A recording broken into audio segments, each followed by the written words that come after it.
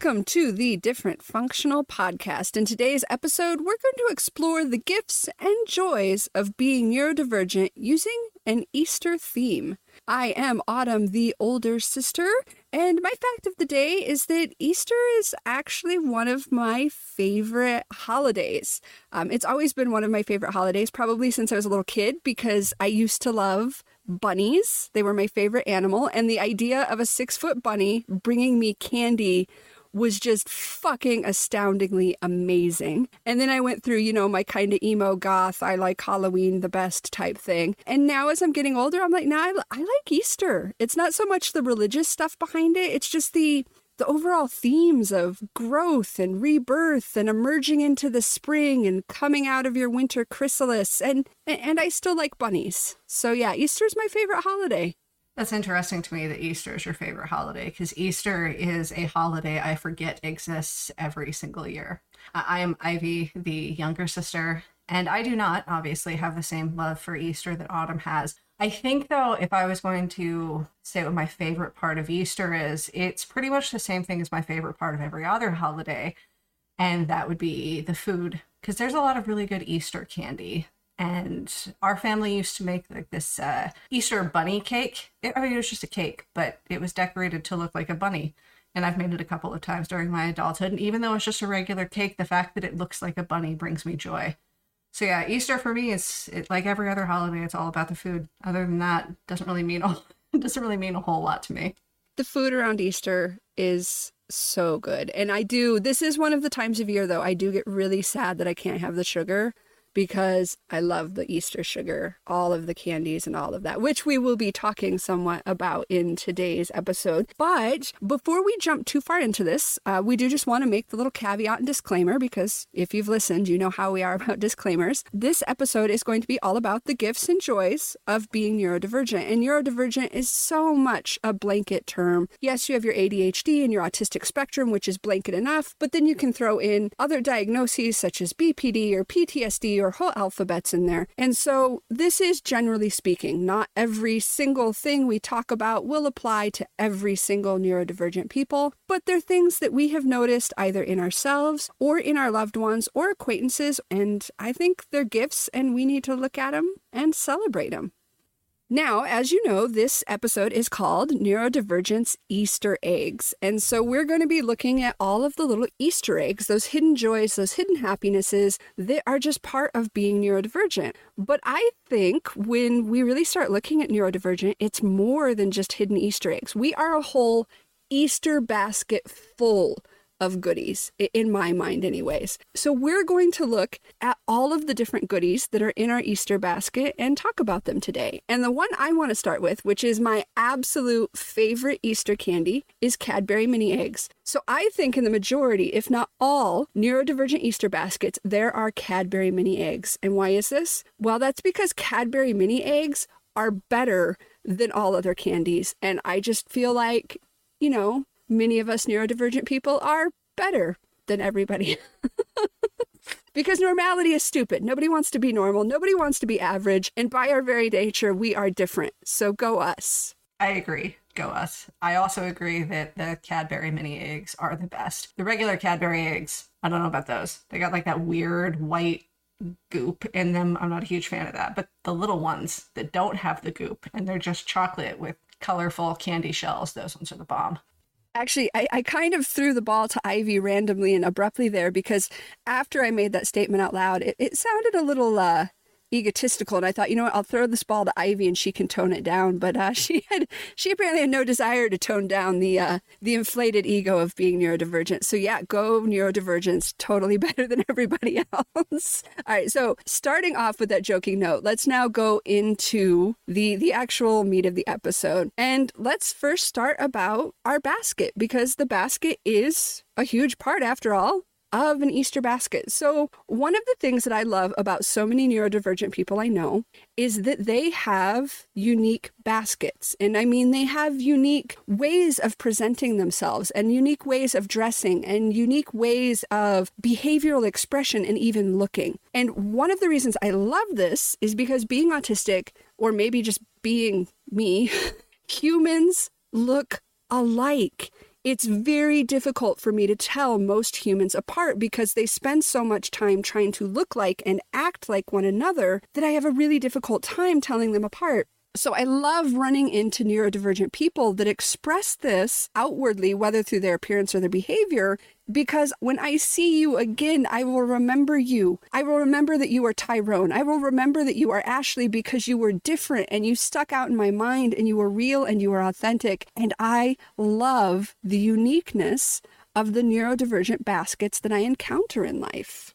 It's funny that you say that a lot of people look alike to you, because I agree with that. But also, my friend Casey, who's on the autism spectrum, she always said that she had really bad face blindness, and she would just get a sense in her head of what people looked like, and she would just go with that forever. And then even if people would change, she wouldn't recognize that they had changed because she had this image in her head of what they looked like, and so they would forever look that way. And that's part of why everybody looked the same to her too. When I think of the Easter basket, I actually think of our mom, because our mom always had a very distinct look, and she was definitely neurodivergent, and she was definitely an oddball, and she always had a very distinctive look, and she always left a really solid impression on people. And one of the things that I always liked about Mom is that she really did dress however she wanted to, and she often dressed out of era.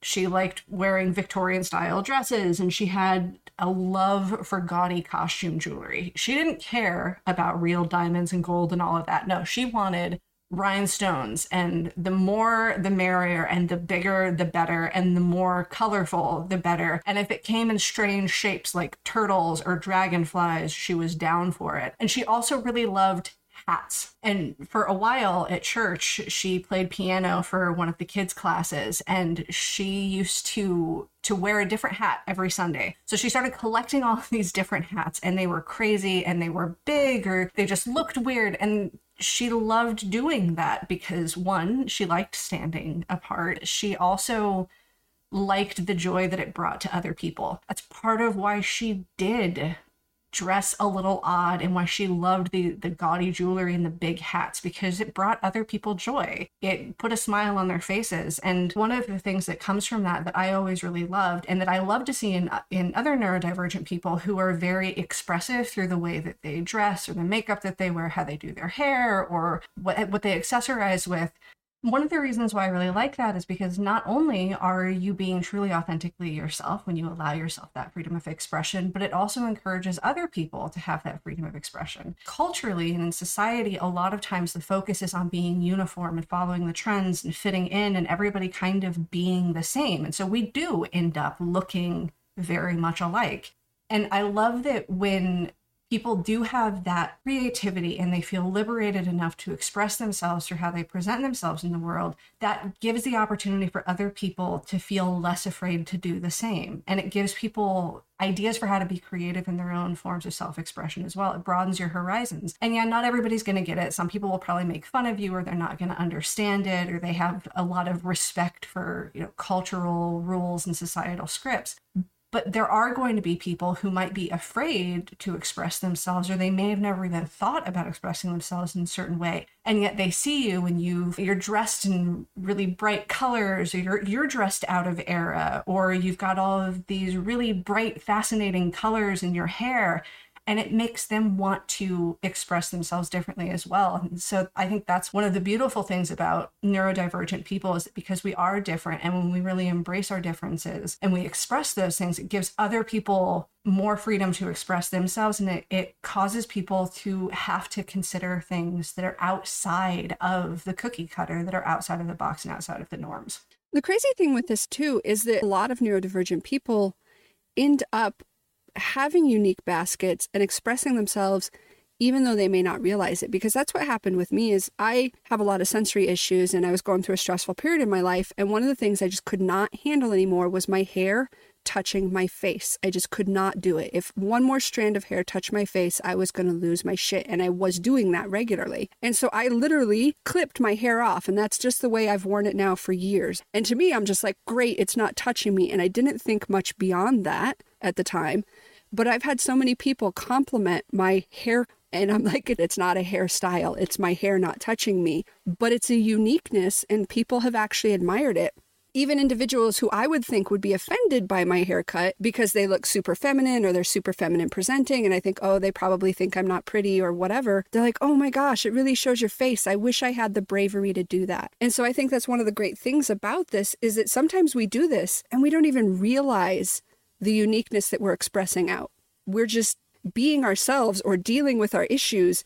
And that in and of itself breaks that cookie cutter mold. All right, let's go ahead and move on to the next piece in our Easter basket, and that is the Easter grass. This is all that filler and fluff. When I was a kid, it was all plastic. My grandma actually used to save it in a little box in the closet, and we got the same Easter grass every year. That stuff was pretty wrinkled after a decade. But for the most part, a lot of the neurodivergent people I know, they don't actually have a lot of Easter grass. You know, we stuff it in there trying to make the basket look full, but so many of us have so many goodies, so much stuff in our baskets, there's no room for that grass at all. I would say that that's very true. Most neurodivergent people, we are just jam-packed full of character and skill sets and just fascinating things. I don't think that there is a whole lot of room for filler and fluff. I think, too, Easter grass is not only just put into the basket for filler, but it's also there to make everything look really nice. It's there to prop everything up just right and to add that little extra look to make it look fancy. And I don't know. When I was younger, I did find that I wanted to grab a lot of that grass and put it into my basket and try to look as pretty as all of the others and try to be as, uniform as the others were and just have it look so aesthetically pleasing. And now as I'm getting older, I'm finding that I care less and less about the filler. I care less and less about the Easter grass. And part of it's because I'm becoming more practical, because what am I going to do with that Easter grass? I guess be like grandma and put it aside in a box to reuse it for later. But beyond that, it doesn't really serve much purpose. And I would rather put my resources towards things that feel fulfilling. I want to spend more time being more well-rounded as a person. And so I find that a lot of neurodivergent people, as we get older, we do start caring more about how we think, what we think about things, how we feel about things, what's important to us. And we stop caring as much about what everybody else's Easter baskets look like and how much fluff they have and how perfect their hair is or how perfect their makeup is or how fancy their clothes are. Those things stop mattering to us. And we start, as we start becoming more authentically ourselves, we care more about what's on the inside of our basket. And we want things there that are meaningful, not things that are fluff. We don't want a bunch of drama and non-essential things. And non-essential, the definition of that can be very different from person to person. But we want in that Easter basket, we want in our Easter basket for there to be things that are of value to us and not just fluff. And I really like that about neurodivergent people, is at some point we just kind of stop caring about those external pressures and expectations. And we just start filling our basket with whatever it is that we enjoy and whatever it is that we value, and who cares what anybody else thinks about it.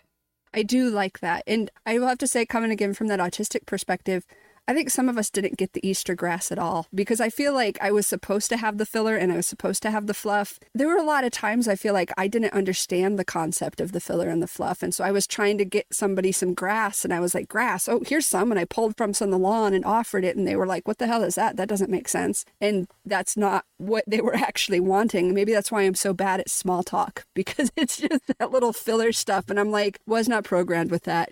Sometimes I think I didn't get an Easter basket. I got an Easter tackle box. And so, yeah, there's no room for grass. Maybe that's why Grandma kept it in the closet. She's like, that does not belong in my basket. We'll just keep that in the closet. I don't know what she was going to use it for. I was just going to say, it's interesting to me that you feel like you didn't have any Easter grass, because I think for me, part of the reason why I kept trying to fill my basket with so much of the Easter grass when I was younger is also because I felt like my basket was relatively empty. Like I didn't recognize the value that I had and the skills that I had because it wasn't like everybody else's. And so because it wasn't like everybody else's and it didn't seem to hold as much value to other people, part of the reason I kept trying to shove Easter grass in that basket was also to compensate for the fact that I didn't feel like I had very many goodies to put in there. So the more filler that there was, the more fluff that there was, the more I would both fit in and, have my basket look as pretty as other people's, but also people wouldn't notice what goodies I didn't have. that's one of the magical things about growing older as a neurodivergent person, is getting to that point where you realize, holy crap, I actually have a lot of goodies. What do I have all this fluff in here for? So it's interesting to me that your experience was different with that. And that's, why we're talking in this episode about neurodivergence in as general of a way as we can, because everybody's experiences are going to be different within that blanket term of neurodivergence.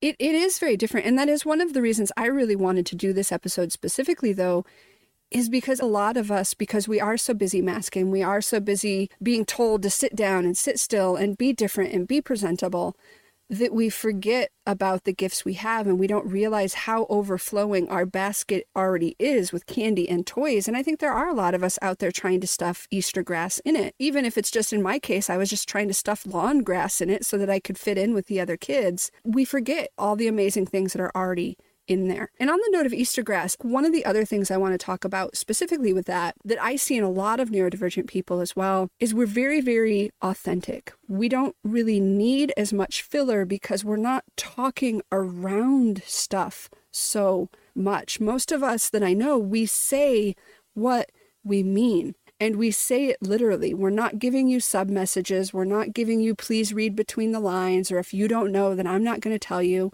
We literally say what we mean. And that is such a valuable asset. You have no idea how valuable that is to some people. My boyfriend, for example, that's one of the things he's repeatedly told that he loves about me, is that he never has to guess what I'm thinking. He never has to guess what message I'm giving him, because I am very, very clear about it. And when I see that he's not interpreting what I gave him, like I said something wrong, or I mistakenly used a word that we didn't agree on the same definition, I'll provide a continued explanation. And he actually loves that I overshare. He loves that I explain myself so often and so frequently, because he doesn't have to guess anymore. He's not left in the darkness trying to figure things out with people that are giving him cues he doesn't understand. And so again, it's one of those things that some of us may think, oh, that's so annoying, I'm always oversharing, I need to shut my mouth. But there are people out there that will appreciate that so much in you. I'm one of those people that appreciate that. I think a lot of neurodivergent people, we do appreciate it when other people do that as well. Yeah, it is so much more helpful when people just say what it is that they mean, and they're not trying to talk circles around it or follow certain scripts. We say what we mean, and we mean what we say. All right, so the next thing that we are putting into our Easter baskets here is just random toys. Wall walkers, little parachute men, silly putty, Play-Doh, balloons, squirt guns, that kind of stuff. And this is representative of how neurodivergent people, we tend to be a jack of all trades, or Jane of all trades, if you will, in that we know a bit about almost anything, and we can do a bunch of random stuff. We may not be great at it, but we are somewhat competent at doing a lot of things. And I've also noticed too that we tend to have a bunch of random stuff that seems to come in handy because our interests have been varied and we have tried all sorts of different things. And then you end up with stuff left over because you get really into woodworking for a bit, and then you get really into working with leather, but you still have all of this woodworking stuff, or you get really into bicycling. And then you switch and you're super into rock climbing. So you have all of this gear, and it comes in handy for all sorts of random stuff. Just recently, my boyfriend was saying that he really wished that he had a soldering tool. And I was like, oh, I have one of those. And he just looked at me and he was like, why would you have one of those? Well, I had one because I got into wood burning for a while, and that tool and the stuff that came with it also came with my wood burner. So I happened to have that. And it's the same thing with stuff like tape and glue or paint. Anytime he seems to need something like that, oh, I have some of that. And I feel like that's true of a lot of neurodivergent people. We've had a lot of variance in our interests and our hobbies, and we collect a lot of things over time. We also collect a lot of skill sets and knowledge about things that is very useful and comes in handy, not just in helping ourselves, but in helping other people as well. This is one we overlook a lot, or we downplay a lot, because we're like, oh, I can do a little bit of everything, but I'm not really good at anything. And I think society, especially the employment market, because I run into this a lot with employment, is they want you to have been really good at one thing. And I'm not. I'm pretty decent and kind of great at a whole lot of shit, but I'm not wonderful at any one thing. And that's part of why I love that quote. So the original quote that we usually only hear part of is a jack of all trades, a master of none, right? Well, the full quote is a jack of all trades is a master of none, but oftentimes better than a master of one. And I love knowing that full quote because, yeah, I know a little bit about everything, but I know a little bit about everything. I didn't just specialize. I'm not over here completely impotent in all other fields. That's an amazing trait that we really need to celebrate more, that diversification of skill sets. And with those random toys in the basket, sometimes there's a super awesome toy in the basket. The Transformer that you were wanting to get, the Barbie doll, whatever that toy is that you really wanted, you're like, oh my God, this is the best toy. And I think that applies to us neurodivergent people as well, that sometimes we have really extreme talent. Yes, we are that Jack or Jane of all trades and we know a little bit about everything, but a lot of us also have extreme talents in certain areas. And like some of these other gifts we've been talking about, we overlook them and we think, oh, that's not important because that toy has always been in our Easter basket. And we don't realize how amazing that toy is to other people. Or we may not realize how amazing it is to us until we really start coming into our authenticity and allow ourselves to really play with that toy and explore the possibilities of that. An example for me is I process information apparently very, very differently than other people. And I never saw this as anything special. And I was honestly just constantly baffled by people's inability to make what I saw as commonplace, understandable, easy kindergarten level connections between various subjects, generalizations, situations, and the like. Because my mind does that automatically. When I get a piece of information coming in, it triggers a spider web of connections that automatically tugs on thousands or millions of other data points that are sometimes relevant, sometimes not relevant, but somehow all attached to this one single piece of information. And so for the longest time, I thought, no, that's just how people think. It took me years to realize, no, that's an extremely special and unique way of thinking that has some extreme benefits because it is a really great talent. But I was probably in my 30s before I realized that's what it was. This was an awesome toy. This was the top of the line Transformer. And I was treating it like it was just a piece of junk in the yard.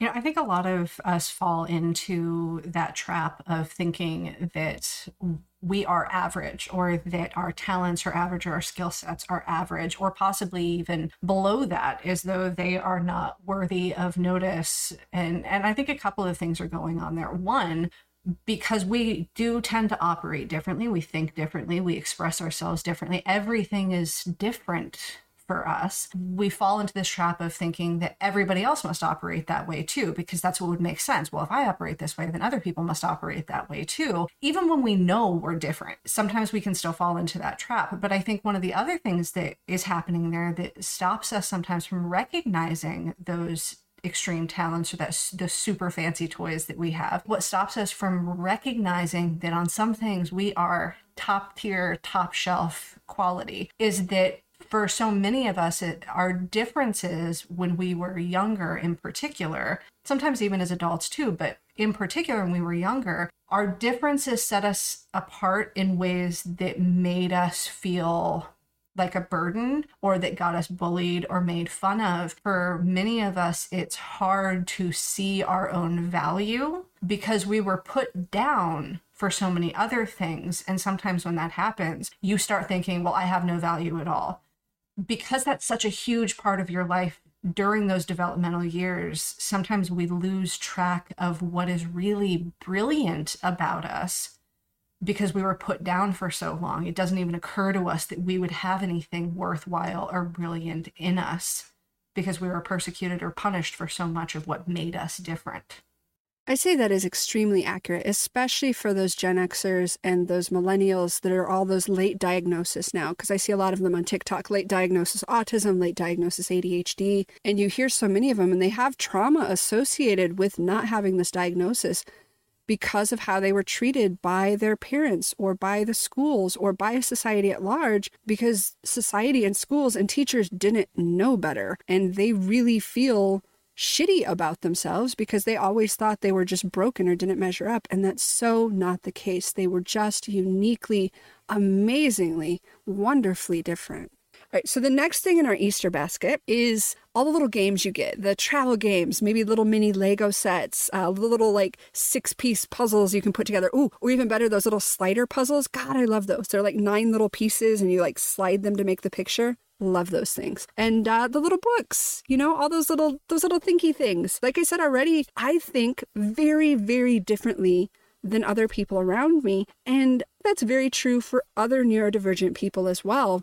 We all think very differently. When I'm able to actually have an in-depth conversation with another person that's neurodivergent, whether that's autistic or ADHD or even PTSD or bipolar, if I can talk to them about how do you think, how does your thinking actually occur?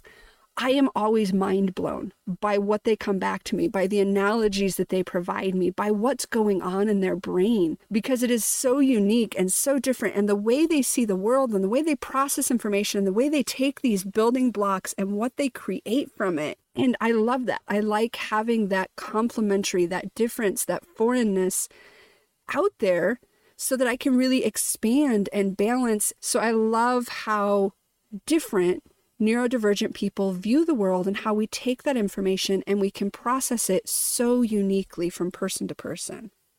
I feel like we are all intensely curious people. On some level, I think we started developing these skill sets out of necessity in order to mask and to fit in as best we could. We had to gather all this information and pay closer attention to everything than the average person does. But then I think over time we become really, really curious and we start gathering information because we're fascinated by it. And I think a lot of us start thinking about thinking. We get fascinated by the processes that other people go through when they're trying to figure out a puzzle or make sense of something. And we can view those things with more objectivity because our curiosity allows us to. We're not, most of us anyway, from what I've noticed, we're not so dead set on this one way of thinking that we can't even tolerate the idea of something else. We are so intensely curious. We want our horizons to be broadened. We want other things to consider. We may not agree with everything that comes at us, but we want to know how things work. We want to know how other people think. We want to understand processes. We want answers. We want to ask questions, even if there is no answer readily available, because it becomes part of us. This information gathering and processing and analyzing and breaking things down and putting the pieces back together, if that starts to become natural to us, ultimately that's a gift. And we don't always recognize that, but we have so much capacity for knowledge and so much resourcefulness and adaptability when it comes to learning things. Even if we don't make use of everything that we learn, we're still learning things. Our minds stay active and we can branch out into so many different directions. And I think that's very beneficial for us, but also for the world. I think it makes us more inventive and creative and gives us more of an ability to actually change how things work, whether we mean to or not. One of the things that kind of comes with this that can be a little bit of a stumbling block if we're not careful is thinking that something is obvious when it's not. It's obvious to us, but it's not necessarily obvious to others. And this is a trait that I've noticed in pretty much every neurodivergent person that I've known, including myself.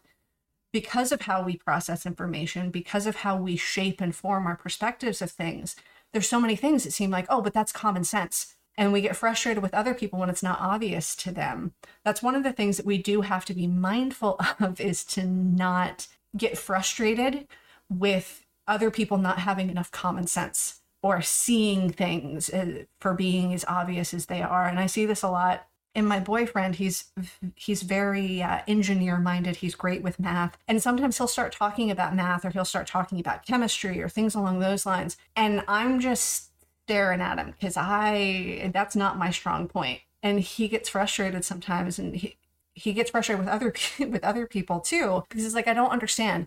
It's not that hard. But to him, calculus is as simple as 2 + 2 = 4.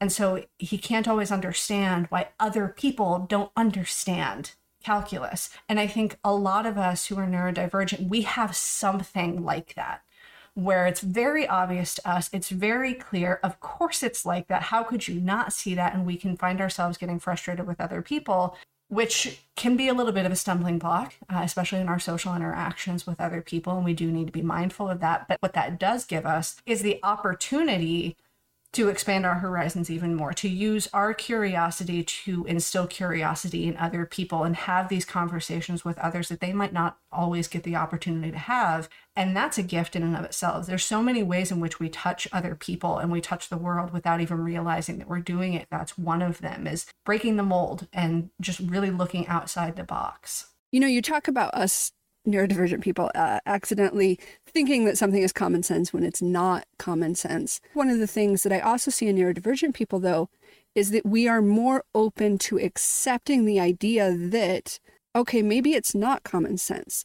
Because I see a lot of neurotypical people do this as well. I think all humans do this, where we have that egocentric base, because this is where we operate from, is within ourself, within our body, within our brain, within our life. And so we're prone to egocentrism. That makes sense. But I see a lot of people that are never open to the idea that others are different from them, that somebody could possibly think differently or act differently than a way they understand. That is one of the talents that neurodivergent people have, though, is even though we may think it's common sense, once we're able to get enough information to identify, oh, everybody doesn't get that, everybody doesn't think that way, we may not fully understand it. The concept of thinking differently, or not knowing this piece of information, or not having this particular subject come easy to you, is still foreign. Like for me, I can't understand how people don't connect knowledge the way I do. That's such a foreign idea to me. But I have the ability to accept that, okay, I could see how that could be, though. I may not understand it. I may not be able to place myself in that lived experience, but I can accept that people think differently and take a step back from that mentality instead of just staying stuck in the idea that, well, different is wrong. Different is just different. That's a talent that a lot of neurodivergent people have, and that we learn to foster over time, because when we're treated as wrong because we're different, that is offensive and it is painful and it is harmful to us. And being harmed by that idea, a lot of us go out of our way to ensure we don't harm others with that. And so we're more willing to be open in that way. You know, on that note, I would say that that also extends beyond just, you know, the skill sets that we have and the specialized knowledge that we have. I think that even extends out into our belief systems and our views of the world. It does seem to me that along with neurodivergence comes this fluidity of being able to see and witness and objectively view other belief systems, other perspectives without feeling actively threatened by them. And it allows us to have somewhat more objectivity and neutrality about things. I believe one of the benefits of neurodivergence to society at large is that I believe a lot of us are kind of a balancing point, because we are able to have our own firm convictions, but still allow for the fact that other people are not only different from us, but that they are going to have different viewpoints and they're going to have different belief systems. And that is not necessarily a threat to us. As long as we can live and let live, it's not a threat to us if other people believe and think and see things differently. That's a good thing. And so I find that neurodivergent people are a balancing point for society, because we do have more objectivity and we can take a step back and not feel personally threatened by the viewpoints of others, as long as they're not forced upon us or inflicted upon us. That is so accurate. And I have no way to segue that from that, though, into our next piece. So I'm just going to do a hard segue here. So the next little bit in our basket are the craft kits and the sidewalk chalk. I don't know if y'all got sidewalk chalk in your Easter basket. If you didn't, you are missing out. Love sidewalk chalk. But anyways, to get this back into the symbology of our episode, a lot of neurodivergent people have higher levels of creativity, and with that, hand in hand, higher levels of resourcefulness. This is something that even society at large tends to recognize, because we do have that concept of the idea that madness and genius and madness and artists, that all goes hand in hand. And I think to some degree that's true, though it's not necessarily madness, it's not insanity, it's just that neurodivergence, it's being differently wired, allows us to see the world differently, allows us to express ourselves differently. And so we do have higher levels of creativity. And I say hand in hand with that is resourcefulness, because resourcefulness is one of the highest, most functional levels of creativity there is. I am what I would consider an extremely resourceful person. And part of this is me being scared to ask for help because I'm afraid I won't receive it, or I'm afraid I'll be punished for asking or not understanding something. Part of it is me having to have made my own accommodations for so long. And sometimes it's just me being curious to see if I can do something, if I can make something work. My whole life has become resourceful. I don't like working, which means I don't have a lot of money because I don't work a lot and I don't work stressful jobs. Being poorer means I have to come up with some shortcuts for things. I learned how to make bookshelves out of pallets. I learned how to make beds out of pallets. I learned how to make a lot of things out of pallets because pallets used to be free. But I look at something and I don't just see, hey, what is this object? I start with the problem and I say, what could fill that hole? It's still a form of creativity, taking the resources you have around you and using them in new, novel ways to meet your needs. I think that's an excellent form of creativity that a lot of us have. I have always been so proud of my ability to MacGyver things. And if you're of a younger generation and you don't know who MacGyver is, you're missing out, and you should go try to find some old episodes of MacGyver. Because that's what it is. It's finding yourself in a pinch and being able to gather together some random things and find a way to make it work. And it does seem that people who are neurodivergent are better equipped to do that. And some of that is based on necessity. Some of that is based on being in a pinch multiple times before, because we are different and we have to survive in a culture that does not celebrate differences. And some of it's because we are deeply curious and we have learned a lot of things. And if we run into a problem, rather than trying to get somebody else to take care of it for us, I find that it's more fulfilling for us to go in search of how to do those things ourselves, to find ways to get it taken care of ourselves. And I'm also just terrified to ask other people for help for the most part, because I'm mostly terrified of speaking to other people. So a lot of times I will go so far out of my way to do something myself just because I don't want to involve other people in the process. But I would also say that, along with that idea of bringing creativity into every part of our lives, that goes into some of the things we were talking about before with being a jack of all trades and a master of none. And that goes into artistic forms as well. We become much more open-minded about what art is. We may not appreciate all forms of art in the sense of loving it, but we are more open-minded about what art is. Just personal example, I am a fan of Van Gogh and Rembrandt. I do not like Andy Warhol work, and I don't like Picasso. Still art. I can still look at it objectively and be curious about it and fascinated by it. I wouldn't hang it up in my house. But I feel that we are overall more open-minded and accepting of different forms of creativity. We see more forms of creativity, and we become more open-minded in general. What I was mentioning before about different belief systems, to me, that's a form of creativity. Seeing the creation and the creative expression in everything, in ourselves, in other people, seeing how the universe operates in the cycles of nature, like all of that is a form of creation. All of that is creative expression of different kinds.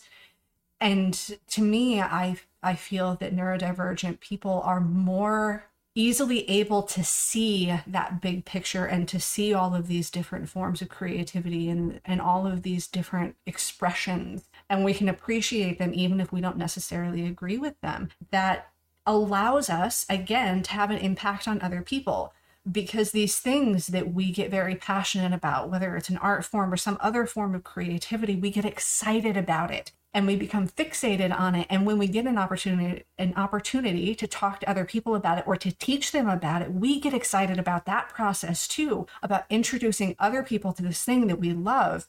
We have such an ability to arouse that interest and that passion and that love in other people, even if it's not for the same thing that we're super interested in. Sometimes when I've talked to people about one of my interests that I'm really, really passionate about, they may not feel the same passion for that particular thing, but it reminds them of something that they really wanted to learn about or that they were really passionate about at one point or another. And they want to get back into it because they miss that feeling that they can feel coming from me. They miss that passion. And so maybe they do get interested in the same thing as me, and I have an opportunity to express that to them and help them and teach them. And other times it's just bringing that feeling back in them, because I do think that so many people, especially as we get older and we get caught in just the drudgery of life, we do lose passion and we do lose enthusiasm and we stop being excited about things. And one of my favorite things about neurodivergent people is that there is a part of us that never loses that. We still have that excitement and enthusiasm and passion. We don't always get to express that openly because it's not uniform, because it does make us different. But when we can express that openly, I do feel like we have such an ability to impact other people for good. What you just said, though, that ties in exactly, is it's not uniform and it's not really allowed. When you have that extreme interest or that specific niche joy, that is usually, you are the geek, you are the nerd, you need to grow up. You know, if you're super excited about this or that, you need to calm down. That's so ridiculous. You're an adult now. And there is so much of that societal deadening of those interests so that we can be more uniform. When we see other people express their interests or follow that obsession that they have with Civil War history even, or the migratory patterns of birds, whatever it happens to be, it does free up others to feel like, I could pursue my interest. It's safe and okay and acceptable for me to care about whatever it is they want to care about. You're, in essence, you allowing yourself to authentically be overwhelmed by the joy of creation or to have that specific interest gives this other person permission to do the same. And it also frees them up to start seeing the joy around them, because they do get those societal blinders on and we're only seeing the work and we're only seeing the machine because we're the cog. You take those blinders off and you see all sorts of stuff. I would also note on that we need people that have that rampant enthusiasm for certain things, that have those things that they get hyperfixated on. Yeah, it can be something that ostracizes us, but the world needs that quality, because without it, so much of the technology that we have would not exist. So much of the art forms and the storytelling, the movies, the books, the visual art mediums, we wouldn't have those things. People don't realize how valuable those skill sets are because they are an anomaly, and they do tend to ostracize us because it makes us not uniform. But what so many forget is that the world really does need people with those qualities, because without it, we would not have a lot of the technologies that we have. We would not have a lot of the answers in terms of science that we have. We would not have a lot of the art forms that we rely on to help us get through the drudgery of life. And so next time somebody does put you down for having that rampant enthusiasm, just remember that whether they recognize it or not, the world needs you. They need you. So much yes. The world needs you. I love that idea. I love that, Ivy. So now let's talk about the candy in the Easter baskets, or at least the things that potentially hold the candy in the Easter baskets, and that is the hollow Easter eggs. So those are little 2-piece plastic shells of bright colors. You pop them open and there could be candy or money or nothing, or who knows what's in them. That's the fun of them. For most neurodivergent people, our lives are completely full of these Easter eggs, because our lives are completely full of mysteries that we just don't understand. Other people got a script book. Other people got this laid out template that the orange eggs contain this and the blue eggs contain that and the green eggs contain this.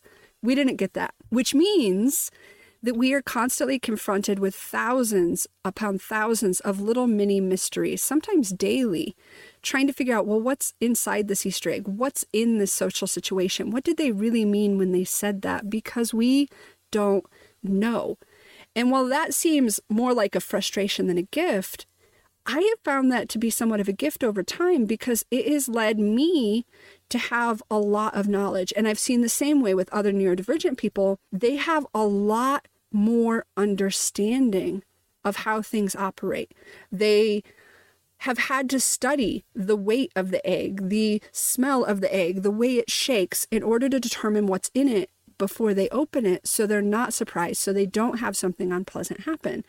And I think that's an awesome gift that we have, is our ability to understand these mysteries, because we have more understanding about these mysteries, about these social situations, and about these social scripts than most people ever will.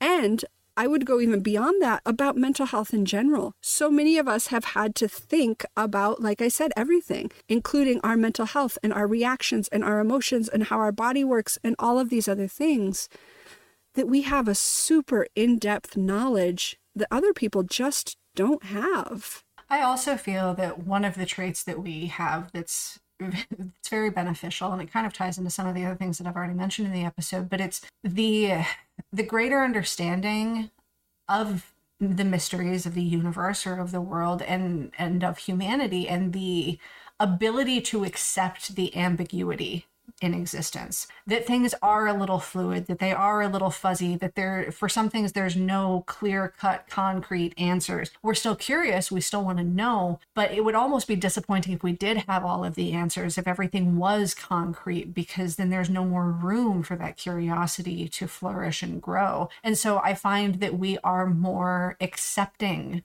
of the ambiguity that comes with existence, and whether we believe, in a higher power and that everything happens for a reason, or we believe that there's just random numbers and things just happen at random sometimes and we have no control over it. I find that we are more able to accept that than the average person is. We don't feel as threatened by it. We look at it with more objective curiosity.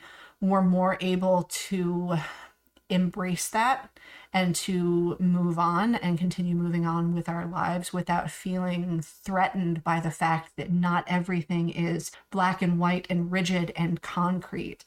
I also believe that along with that comes greater adaptability to change, because we have gotten so many of these little Easter eggs, and we shake it and we kind of try to see through it using the sunlight or whatever, but you don't really know what's in there until you open it. You can guess, but you don't really know what's in there until you open it. And you don't know if that thing is going to change your life. I feel that we are so much more adaptable to change, whether we like it or not. And not every neurodivergent person likes change.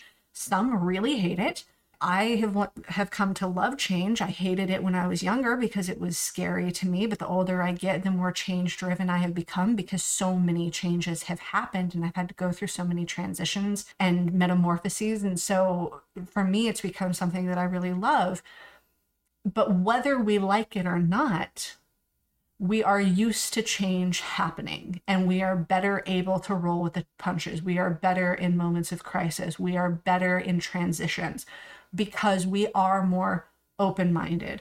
We are more accepting of ambiguity. We are more accepting of the fluidity that comes with life and natural cycles. And so we can adapt to it faster and better, I think, than the average person is able to. And I really believe that that is along with resourcefulness, is a solid gift that we often don't give enough credit to in ourselves.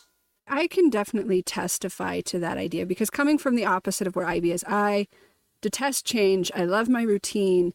The tiniest alteration to my plans or my routine drives me insane. I hate it.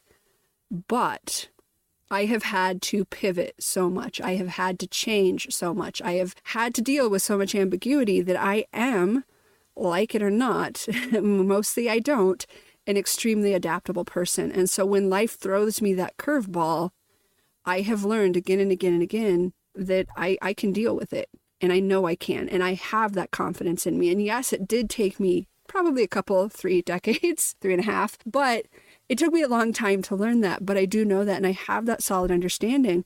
And that's not something I actually see in a lot of other people. A lot of people that are just going through life, they've never had any mental health issues, they're not neurodivergent, and everything's going great for them until it isn't. And that isn't will destroy them. And sometimes that isn't is a tiny thing. It's a breakup. It's a loss of a job, which for me is just, you fold this into the day and you keep going, because I have had so many huge changes, and even the tiny changes, like I said, that little alteration to my routine seem gigantic to me.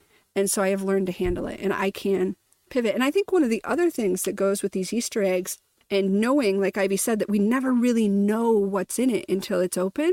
That's the thing. We don't really know, and we know that we don't know until it's open, because the rest of the people got that script book. They got it laid out that orange eggs have this, and blue eggs have this, and purple eggs have this. And yet through our own research, we know that sometimes you open an orange egg and it's not a Reese's peanut butter cup. It's a $1 bill.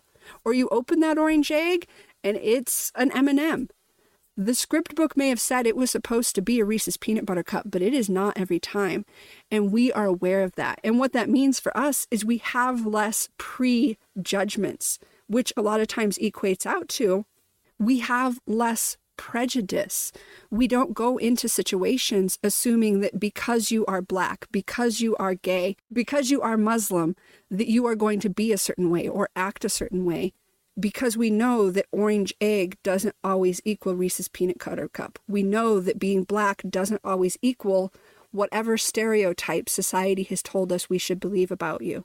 That in itself is an excellent gift, because we have so many prejudices running rampant, creating such violence and creating such hatred in society. If you have a section of people that can be aware of those prejudgments, aware of the fact that every egg may have something different inside of it, regardless of what society tells you, that's an excellent way to start rewriting that script, to start curbing that violence and reducing that hatred. And that's one of the reasons why I say that I feel that neurodivergent people have such a capacity for change, that we are capable of being a balancing point, because we are adaptable and our perceptions are adaptable, and we can accept that things are not always going to be the way that we thought that they were going to be. We are capable of changing our perspectives as we need to, and we're capable of accepting when things are different than we expected them to be. Because some of those people, they got the script and orange egg meant Reese's peanut butter cup, and they open that orange egg and it's a $1 bill, and they do one of two things. Either they eat that $1 bill because, no, it must be a Reese's peanut butter cup. It doesn't look like it. It looks like an awful lot like $1, but it has to be a Reese's peanut butter cup, so I'm going to eat it.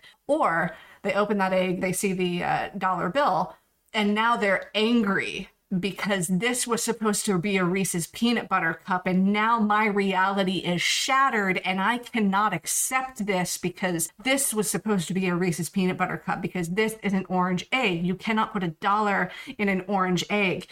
And because neurodivergent people either didn't get the script or they saw the script and they're like, yeah, but there's got to be a margin for error, we have the ability to be that balancing force because we don't double down as much in our belief systems as the average person does, because we do know that things change and we do have broader horizons internally.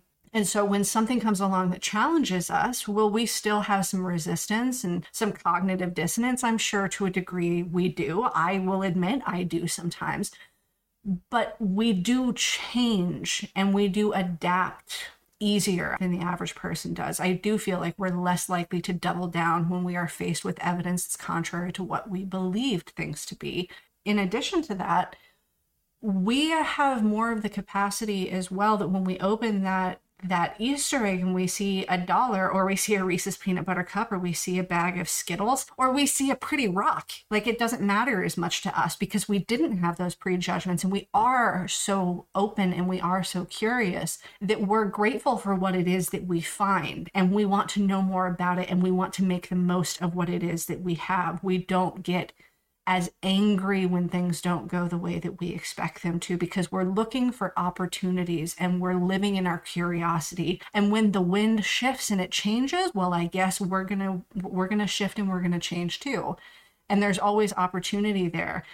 And I think that we are more capable of seeing that because we are so curious and we are so resourceful and we are so adaptable and we are so open-minded.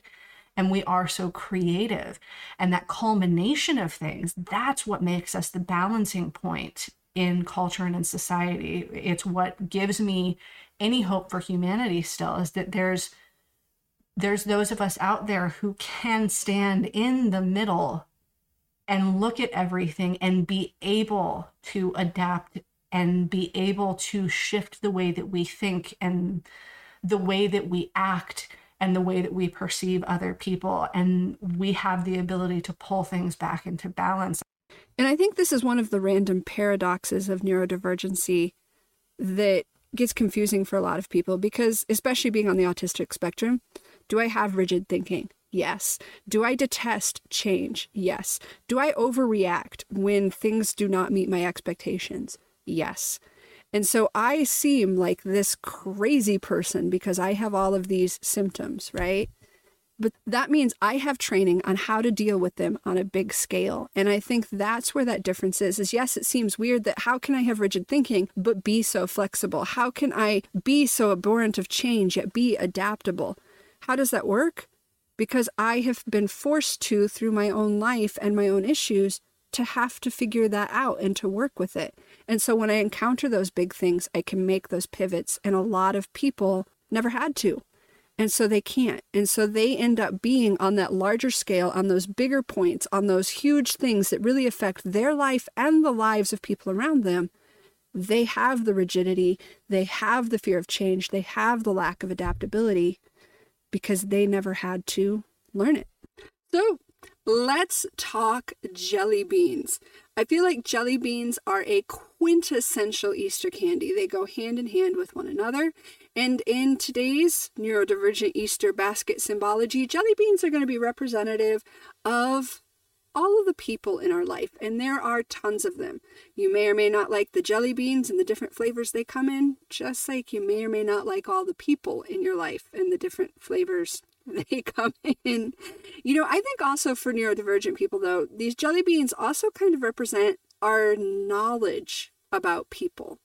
And while that may seem odd because a lot of us people that are neurodivergent are supposed to not understand the social scripts or not behave according to them, I think a lot of us have some very in-depth knowledge that non-neurodivergent people don't typically have. I didn't realize this for the longest time, as with many of the neurodivergent gifts I had. You know, I had realized late in life, I think late 20s, early 30s, that I was autistic. And so I kind of bought into that concept. Oh, that's why I don't know anything about social scripts. And I will admit that if I'm in the middle of a social situation, yes, I am terrified and often have no clue what's going on. But if I'm given the chance to observe it or look back on it in retrospect, I have all sorts of knowledge. I'm able to pick it apart. I'm able to see all these sorts of things. And I realize this because one day I'm in the office, a coworker comes in and starts talking to another coworker, and they have this whole thing and they leave. And the coworker that's still sitting there is like, I don't understand why they said that. And I was basically able to completely break down their 5-minute interaction into step by step what you said, how they interpreted it, the reason they interpreted it that way, based on their expression of this while they did this behaviorally, etc., etc., etc. And they're like, that is insane. How do you do that? And I'm like, how do you not do that? You're an extremely social, extroverted person that gets along with everybody. How do you not have this knowledge? And that's the thing. They were an extremely extroverted person that gets along with everybody. They never had to learn these things. They never had to open the clock and figure out how it worked so that they could pretend to be the clock. And that's what a lot of us have had to do. And like I said, I'm still lost in that situation myself, but I have a lot of knowledge about people skills. And I think a lot of neurodivergent people do because we've had to study in ways that other people just have not had to.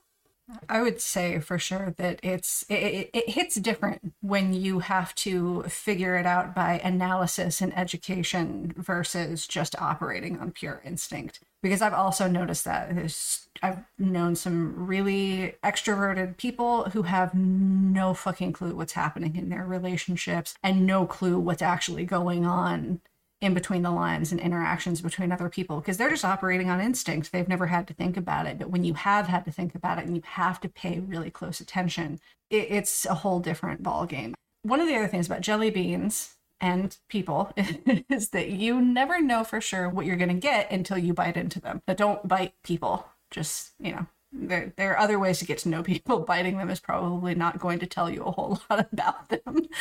But with jelly beans, you know, we use that example of, you know, how Jelly Belly has so many different flavors of jelly beans, and some of them are wonderful and amazing. And then they have those ones that are probably just essentially there for gross out purposes and for pranks.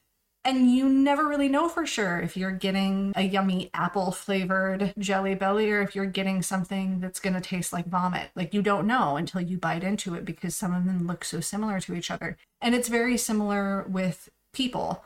You have no idea, just based on, superficial things. You have no real idea what a person is going to be like. You can make some guesses, but that's not always going to be correct. And one of the things that comes with the neurodivergence, because a lot of us don't have natural social skills and we have had to educate ourselves and actually be observant and pay attention to other people and really learn how to read between the lines, is that we've gotten really good at that.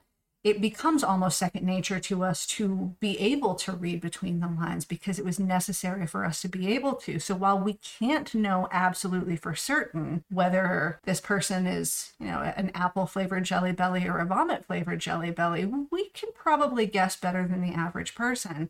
And one of the ways that I feel this is very beneficial is that we are actually much more understanding of human nature. And because of that, we are less likely to fall into cults and bandwagon thinking and fads and cheap marketing gimmicks and pyramid schemes and MLMs. I feel like we are less likely to fall into those traps because we are more aware of the duality that comes with human nature.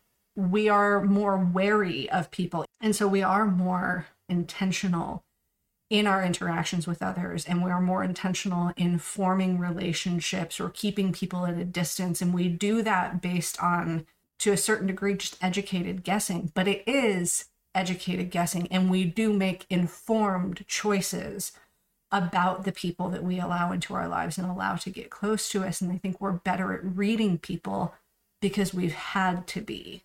I would say this is one of those traits that's not just specific to necessarily autism or ADHD either. I would say this goes out more into that neurodivergence of the broader mental health categories. And specifically, I'm thinking of PTSD, because I know that for me, the trauma that I went through as a child was a big part of why I did crash course, hardcore doctorate level studies on how people work and how they interact and how they behave, because you had to know to survive. And that is part of why many of us become better at reading people, or can innately read people automatically without thinking about it, because it was a survival trait. It wasn't a like, gosh, I'd really like to have some friends. It was, gosh, I'd really like to eat or not get beaten today sort of thing. And while that does suck, it does have its value in our adult lives to be able to read people like that. And it goes into the next thing that's in our Easter basket, which, flipping back, not exactly food. I don't recommend eating these plushies and stuffed animals. I would say in a lot of ways, many of the people that I know that are neurodivergent are to some degree a plushie or stuffed animal. Yes, we can be thorny. Yes, we can throw out boundaries like brick walls. But because we've been through so much, we have, at least on a personal level, maybe not on a global level or society level, but on a person-to-person level, we have more understanding and less judgment of people. We're more accepting. I don't know how this conversation came up at work, but somebody was talking about a drug addict in their life, and another person responded, I just can't understand how anybody could use drugs. That doesn't even make sense to me. And that blew my mind. I have never been an addict. I have never been an alcoholic, but I have lived with one. I was raised by one, and I get it. I understand it. I am able to open up my perspective enough to see the amount of pain they were in, to see the amount of disorder that was happening in their lives, to understand the appeal of the addiction, and to understand the use of the substances they did use. I got it. I understood it. And so it blew my mind that other people could not perceive this. But it's true, they don't. And I think one of the things that lends me is it lends me a degree of empathy or sympathy, or however you want to term that, when it comes to other people. When I see people acting out, yes, I will get ferocious with my boundaries because I have to be very protective of my own mental health. But I can still say, I understand why you're going through that. I'm not blaming you for this. I may be frustrated with it, but I get why you're there. I get what's happening. And I can feel for that person because I understand it. Not because I've been through that exactly, but because I've seen enough my own self that I've had to widen my perspective. I see a huge crossover when I'm on social media or just interacting with people. I see a big crossover between the people who identify as neurodivergent and the people who identify as empaths. And I don't think that's an accident. I think people who are neurodivergent for a variety of reasons, their own trauma, because they are different, because we are more open-minded and capable of seeing things from different angles that maybe other people are not willing or able to see them from, we do end up having more empathy in a lot of ways. I mean, I will admit that I, on a more global scale, consider myself to be pretty judgmental of humanity. But like Autumn was talking about, on a person-to-person level, one of the most common things that I hear from people is, wow, you're so non-judgmental. Because when I actually sit down with somebody and I am listening to them talk and I'm hearing their story, it's like, yeah, people do things. Like, we make mistakes. I can understand why you made that choice. I've made mistakes of my own. Who am I to judge? And I feel that neurodivergent people are more likely to be that way. We are more likely to be able to see things from multiple angles and to be able to see things from that other person's perspective. We're able to have some level of empathy, even if we haven't experienced the exact same thing as that person. I do feel that there is a sensitivity that we have to other people. And part of that, I think, especially if you have a history of trauma, part of that is, developing these feedback loops with people when we were younger and mirroring and being pulled into their world and enmeshment. And like, some of those things can factor in, but it causes us to have more sensitivity to others. We had to pay closer attention for our own survival to what people were feeling. We had to be able to see that and experience that at some level of understanding. And we've often been through a lot of things ourselves. So yeah, we are less judgmental of other people on a one-on-one basis. We're more able to see where they're coming from and why they may have made those decisions, and able to offer them, a shoulder to lean on or a shoulder to cry on if necessary. And one of the things that comes from this as well, that is a very beautiful thing about neurodivergent people, is that we are far less likely to take out our shit on other people. Just because we're hurt or we're angry or we're frustrated, we are far less likely to take that out on other people, because we are very self-aware and we're always trying to work on our own personal equilibrium and we're trying to balance ourselves out. But we're also, because we are empathetic, we are aware of the fact that that other person is in fact a person. They have feelings. They will be affected by the things that we say and do. Even if we're not intentionally directing our anger, hurt, or frustration at them, they will still feel the weight of it. They will still feel the brunt of it, and they may still internalize it. And why do we know this? Because we, more often than not, have also internalized and absorbed hurt and anger and frustration and pain that other people projected onto us or inflicted onto us or pulled us into. And so we're much more conscientious and intentional about how we interact with other people, especially people close to us, but even a lot of times just complete strangers. We don't want to inflict things on other people because we do have that empathy and we do have that sensitivity, and we don't want to hurt others. We are more willing, from what I have noticed, we are far more willing to self-combust and take it out on ourselves than we are to take it out on other people. And while that is also not healthy, I do see that sensitivity and capacity for empathy as being a strength and something really beautiful. And it can be overwhelming sometimes too. I mean, that's part of the reason why I do tend to keep my distance from people as a whole, because if I'm honest and I put on a front of being really rigid and spiky and wearing that armor and I don't like people and all that, like I put on that armor, but at base, a huge part of the reason why I have that is because I have always been very, very sensitive, and social interactions are overwhelming to me, and always thinking about whether or not I'm going to be doing something that would harm another person. That's always in the back of my head. I feel like all neurodivergent people, we have that. It's a gift and it's a curse. It's a real mixed bag. But I think ultimately again, when it comes to being a balancing force for the world, I feel like that is one of our most beautiful assets that we offer to the world around us, is that empathy and the refusal to intentionally inflict pain on another person. That specifically is a big part of the reason that I do not socialize much. As Ivy said, it is an armor, that spikiness, that brick wall boundary. It's because I have a tendency to be excessively empathetic with other people, to be that shoulder, to absorb those tears into myself. And so I have to be more rigid with my boundaries, and I have to put on the armor so that I can save resources for myself.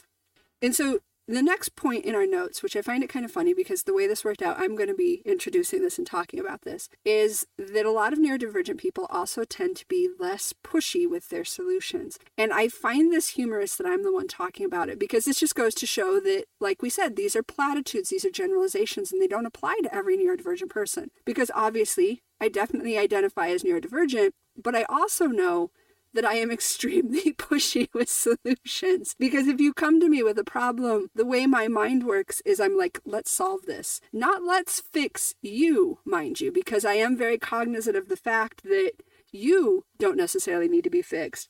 But how do we change the environment? How do we change society? How do we change these parameters? And I do tend to get, unfortunately, very pushy with my solutions. And it usually takes me a little bit to realize, oh shit, I am being overly pushy. And once I realize that, I do try to back away, though, because a lot of us neurodivergent people have had so many people try to fix us or step in to fix our situations, and we don't have a lot of tolerance for that.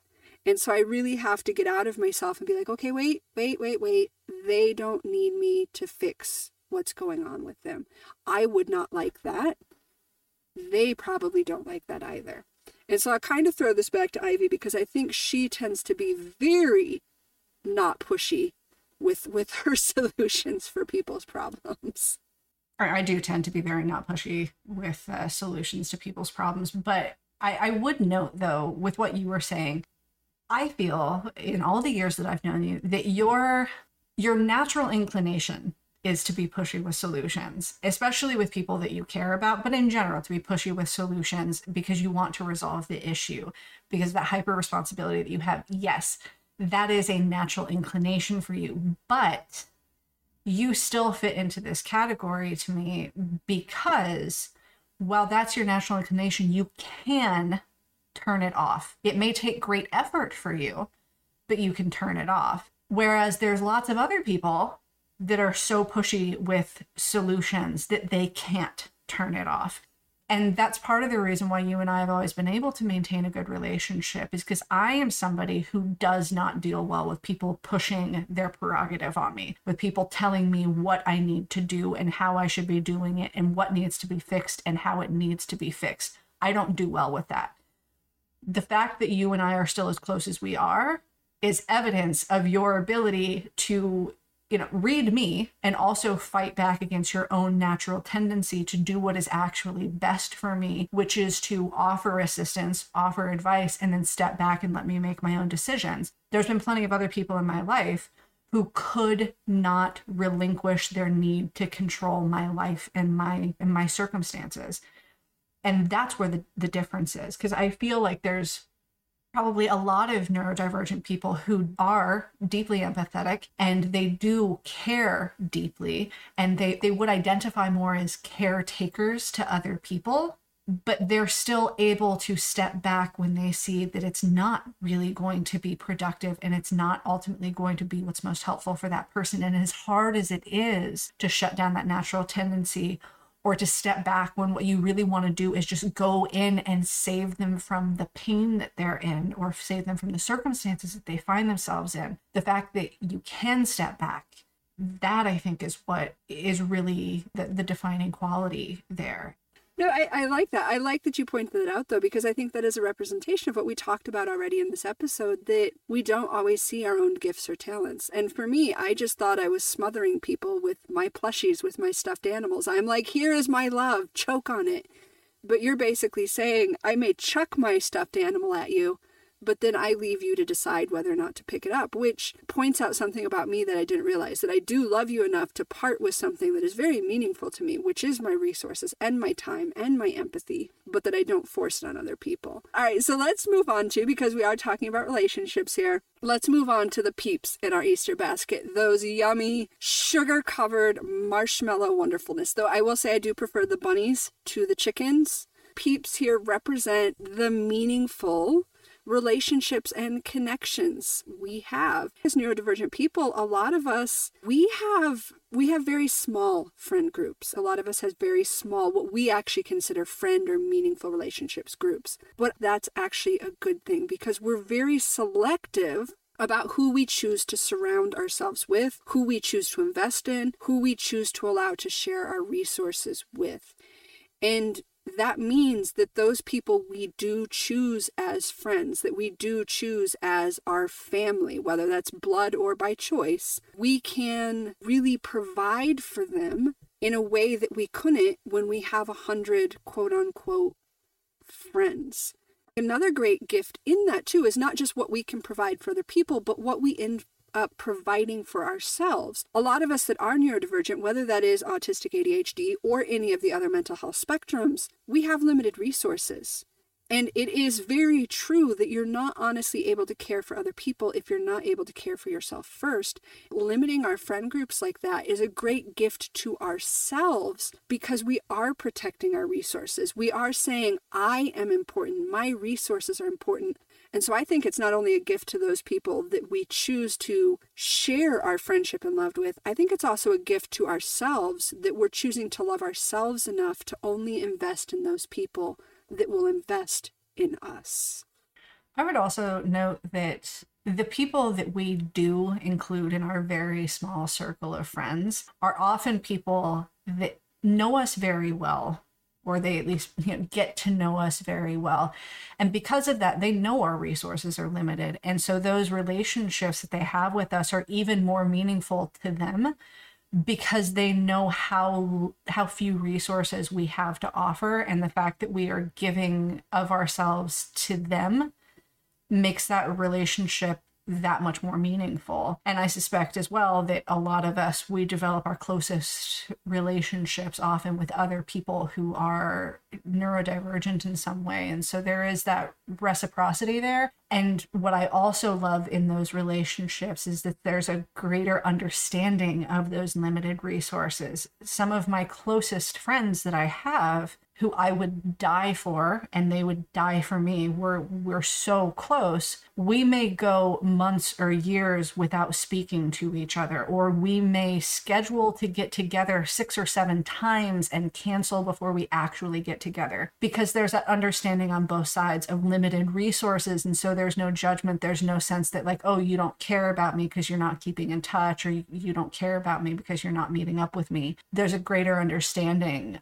of it's just the fact that there's too few hours in the day, and there's too little energy, and there's too few resources to take care of everything. And so when we have to cancel or flake out, as some of my friends refer to it as, there's no judgment there. There's only love there, and there's only understanding there. And when you do get back together with those people, it's like you were never apart. And it's just, there's so little pressure, and you don't ever have to be afraid that those people are going to bail out on you or leave you, because there's that understanding and that empathy there between the two of you.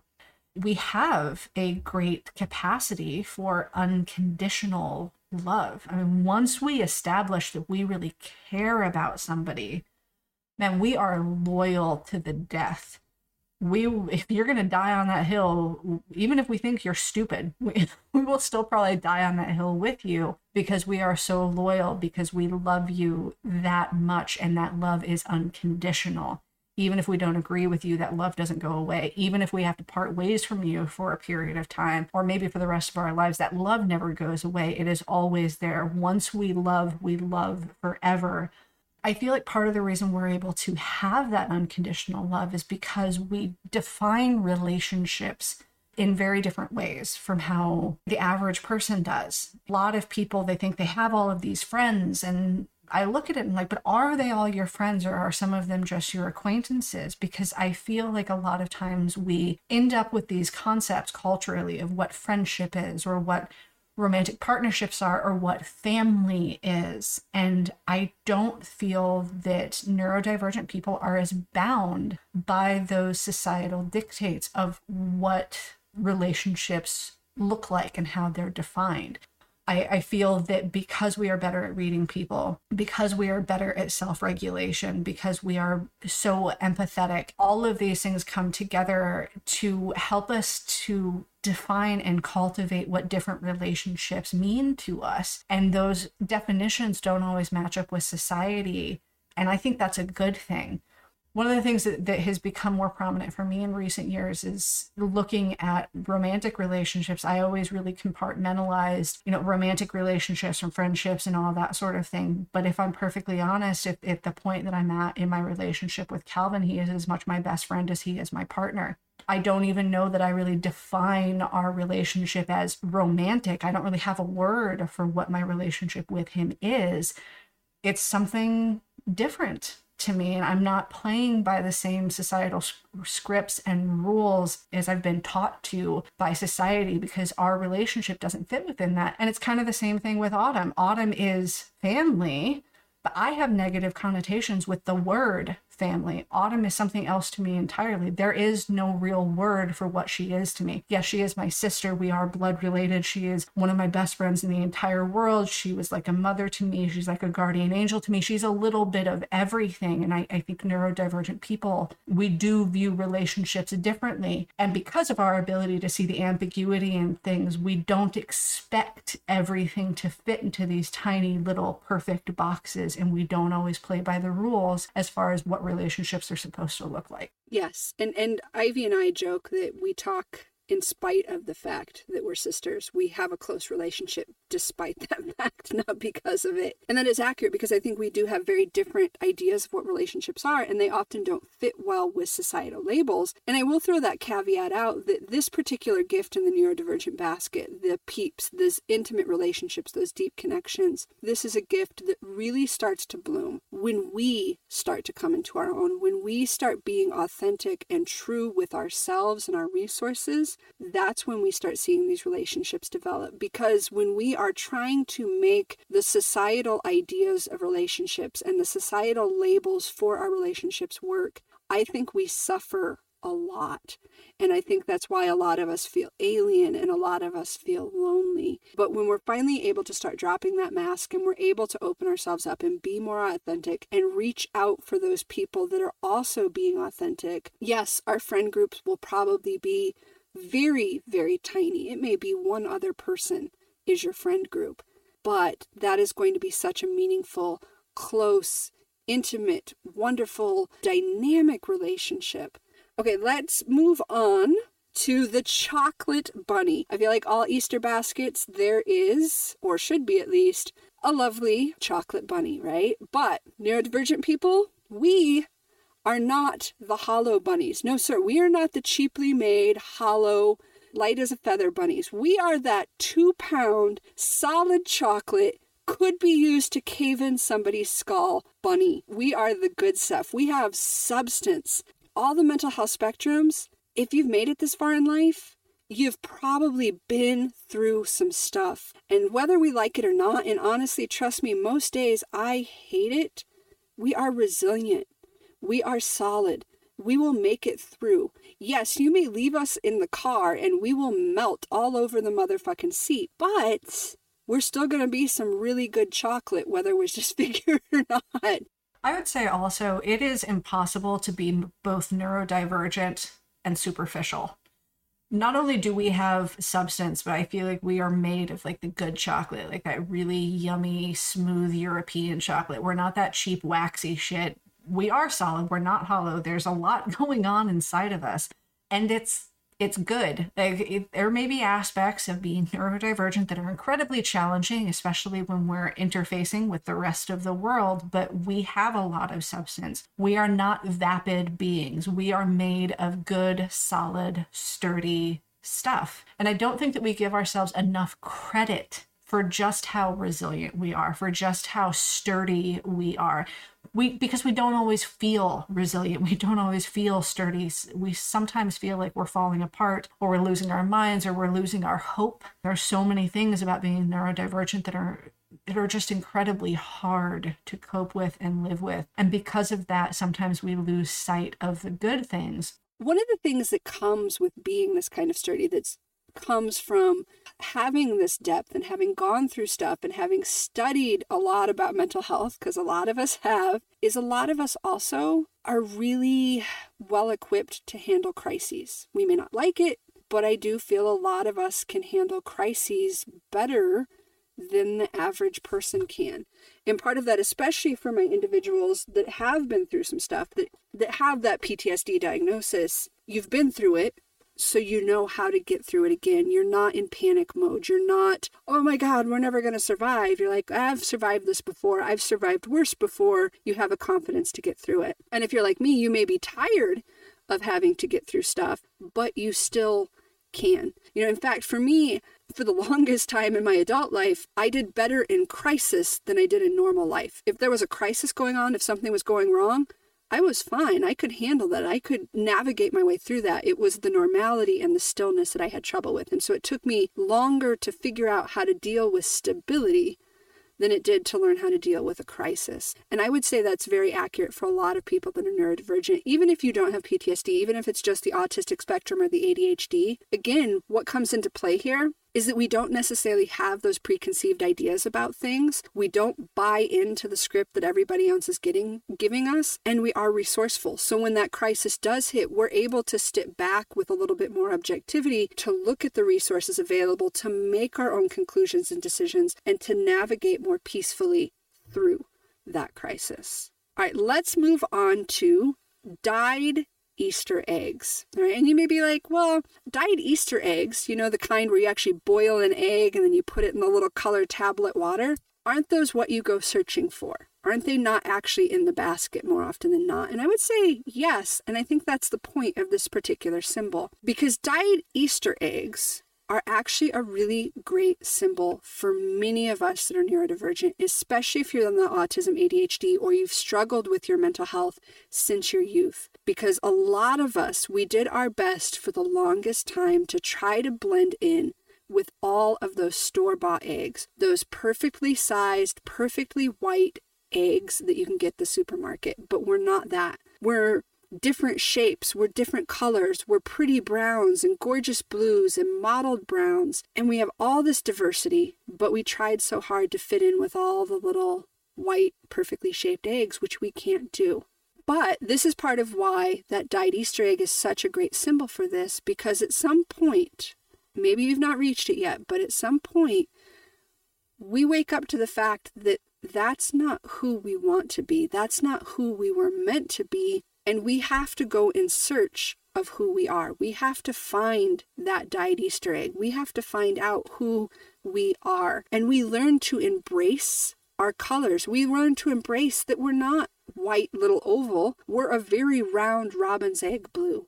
And that's okay. Or maybe we're a giant ostrich egg. And yes, we are so much huger than all the others, but wow, how much protein do we have? And once we embrace those colors, that next step is learning to enhance those colors. Not only do we say, yes, I am this robin's egg blue. Yes, I am this ostrich egg. We fully embrace that and we start displaying that to the world. And I will admit that is a step I am still struggling with right there. I have come to accept my robin's egg blue, but I'm still working with openly displaying as much as I really want to the world. I admittedly am still working on that myself. I have gone through so many transitions in who I feel like I am as a person and how I choose to express myself, which I have accepted is part of me. I'm like a color changing egg. I always have been, and I'm accepting that, but I'm moving into the next step of whatever that looks like, and I'm not sure what that looks like yet. So I don't know that I'll ever find something that's completely stable, because there's been other times in my life where I have felt like, I am fully myself now. And this is who I really am. This is who I've been all along. And then a few years later, I realize, this doesn't feel like it fits right anymore. And so I go through another metamorphosis into something else. And I imagine that there's probably a lot of other neurodivergent people who are doing the same thing. And, others who they are that robin's egg blue and they accept that and that's who they are. And then they're just looking for how they want to express that more fully. And again, we're speaking of generalizations within that broad umbrella of neurodivergence. So there's so many different ways that you can look at it. But the fact of the matter is that we are different. We are not grocery store eggs. We are something outside of that, beyond that, outside of the box, outside of the egg crate. And one of the things that I find to be really wonderful about that is that because we do finally at some point come to that understanding that we are not going to be uniform, that we are not going to be able to fit those expectations of perceived perfection that society has laid out, we don't have to care anymore. We're never going to reach that expectation. Why even keep trying anymore? It is wasted effort and it's not even fun for us. And why cover up who we are when we could be authentically ourselves? I mean, if people aren't going to like us, then they're not going to like us. If I got to try too hard to get people to like me, what's the point? They're never really liking me. And so I feel like we do ultimately reach that space. And when we do, we go through this beautiful change because we have more freedom. There is something, as challenging as it may be to live as a neurodivergent person in our society, there is nothing more liberating in some ways than to get to a point where you recognize, I'm never going to fit those expectations. I'm never going to fit in. I'm never going to be part of the crowd. Fuck it. Then I will be whoever I want to be. And hopefully what we will also have is the ability to encourage other people to grow in the same way, to embrace that freedom for themselves, to seize that for themselves, and to express themselves however it is that they want to, and to be authentically themselves. Go be you. And who cares what anybody else thinks? Dress how you want, think how you want, be who you want, act how you want, and be enthusiastic. Feel passion, like we talked about before. Be you and be authentic, because as I said before, the world needs you. The world needs more people who are authentic and original and inventive and creative and who are able to express themselves freely so that we can break out of the box that we've basically shoved into for most of our lives. We don't fit. And we shouldn't have to. And that should be common knowledge, that people shouldn't have to fit in a box. And if we have no other power, that's a power that we do have, is by our personal example, showing other people that they don't have to be in the box. They can be whatever it is that they wish. Those ideas you're expressing of personal autonomy and using that personal autonomy and their authenticity to really inspire others, that ties directly into our very last Easter egg of today. And this is rebirth and growth. And yes, this is not exactly found in your Easter basket, but like I said at the beginning of the episode with my fact of the day, this is what Easter's all about. It's that idea of coming out of that winter chrysalis and bursting into spring and the new growth that comes with that. And this is one of the most beautiful joys or gifts of being neurodivergent, is that we inspire growth and we inspire rebirth and we inspire other people around us, whether we intend to or not. People that are neurodivergent are different. That means we challenge the status quo by our very existence, and that challenging of the status quo can be very inspiring to others, because I'll let you in on a little secret. I don't think a whole lot of people are really all that happy with the status quo. Most people don't enjoy being a cog in the machine. Most people don't enjoy having to make their mental health a last priority, or not being allowed to express themselves as they wish to be, or not even being allowed to express themselves at all. That's not something the majority of people really like or want, but it's part of what society expects. And because they've not questioned the scripts, because they've just lived with the status quo and seen nothing else, it's what they do. And when we come along and we are different, and we are no longer the status quo, it opens a lot of people's eyes, and we create change around us. And I've noticed, not everybody, I'm not saying I'm 100% amazing like unicorn glitter or whatever, but I've made a lot of positive impact on the people around me because I am different. And part of that is changing their perceptions. Part of it is allowing them to question the status quo that they've always lived under and not been comfortable with. And part of it is inspiring them to, as Ivy said, become more authentically themselves, to be who they are and were afraid to be, because if somebody else can do it, maybe they can too. I mentioned our mom at the beginning of this episode, and one of the things that is irrefutable about our mom is that whether you loved her or you hated her, and that woman did provoke strong emotions in nearly everybody that she met, whether you loved her or you hated her, you never fucking forgot her. She was such a memorable person, and it was because of how authentic she was. It was because she didn't hide herself.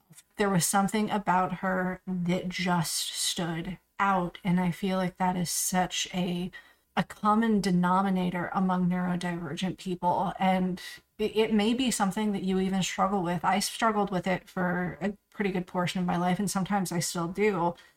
I jokingly refer to myself sometimes as a harbinger of change, because so many people, especially when I was in my teens and my early 20s and just kind of branching out into adulthood, I was just trying to find my own way. I wasn't really trying to have a strong impact on other people. I was scared. I was struggling with my mental health. I was trying to heal from trauma. I felt like a complete and total shit show. Like I was a train way off the tracks. Like I was not trying to impact other people. I didn't feel like that was my place. What business do I have having any impact on other people? But so many people that I did encounter, they would come back to me later and tell me how much they had changed or how different their perspective was or how they had started healing. And sometimes it wasn't pleasant for them. And I would have so much guilt about that, to the point where I really started withdrawing into myself more, because I really did feel like I was just this destructive force, that I was coming into their lives and turning their world upside down. And some of them were resentful of it, and some of them were angry about it. And then one of the people that I dated, I was in my mid-20s, and it was the only woman that I've ever dated.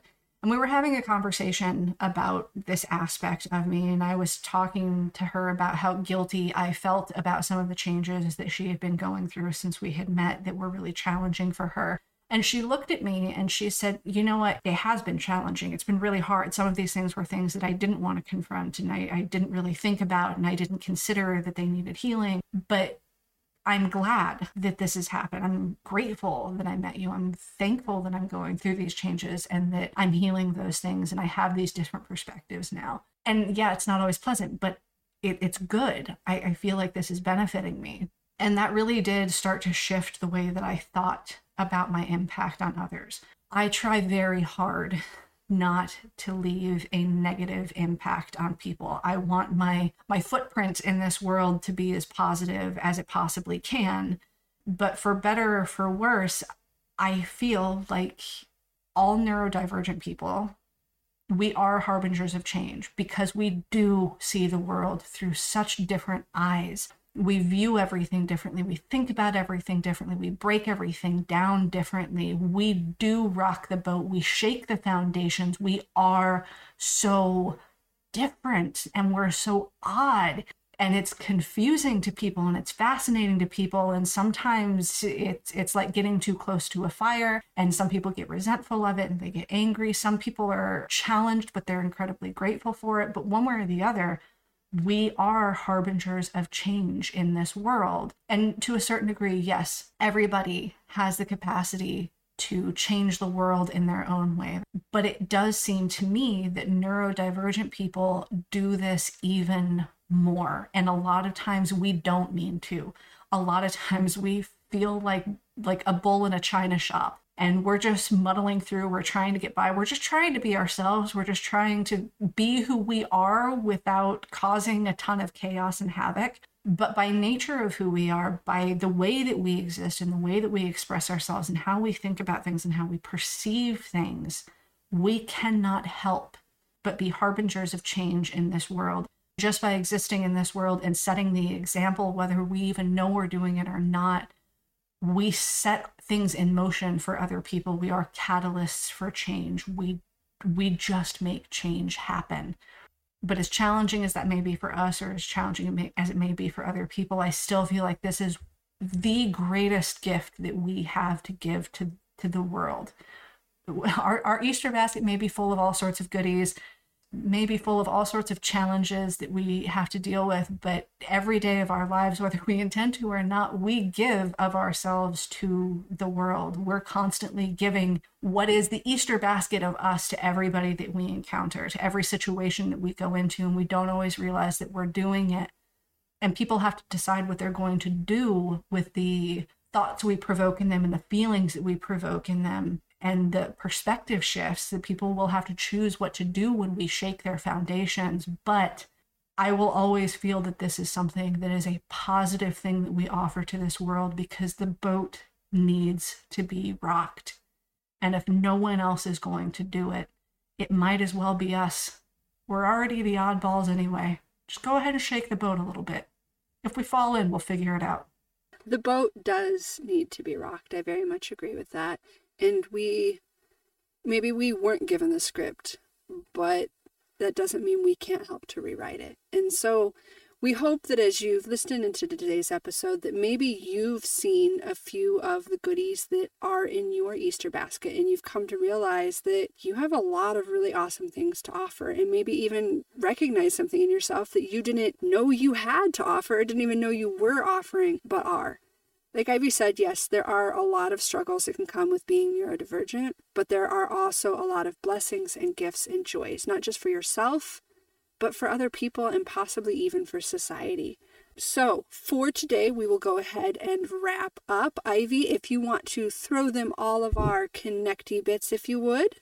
You can find us at our website, www.differentfunctional.com. We are on Facebook as Different Functional. We are on Instagram and TikTok as different_functional. Feel free to email us at differentfunctional@gmail.com. We would love to hear from you guys. Please rate and review and subscribe to the podcast. Tell people about us, if you please. If you are enjoying the podcast, tell people about us. If you hate the podcast, tell people about us anyway. No such thing as bad publicity. Even if you don't like us, somebody else might. So spread the word and leave us a rating or review. But if you're going to rate the podcast, please don't leave us a 1-star review. That's just a dick move and not a good one. Yes, please do. Give us a hopefully positive rating. Tell other people about us. The more publicity we get out there, the better. We would love to have more people listen to this, and hopefully more people learn about the wonderful gifts that they have to offer others. For today, we wish you a happy Easter. And as always, remember, different does not mean defective.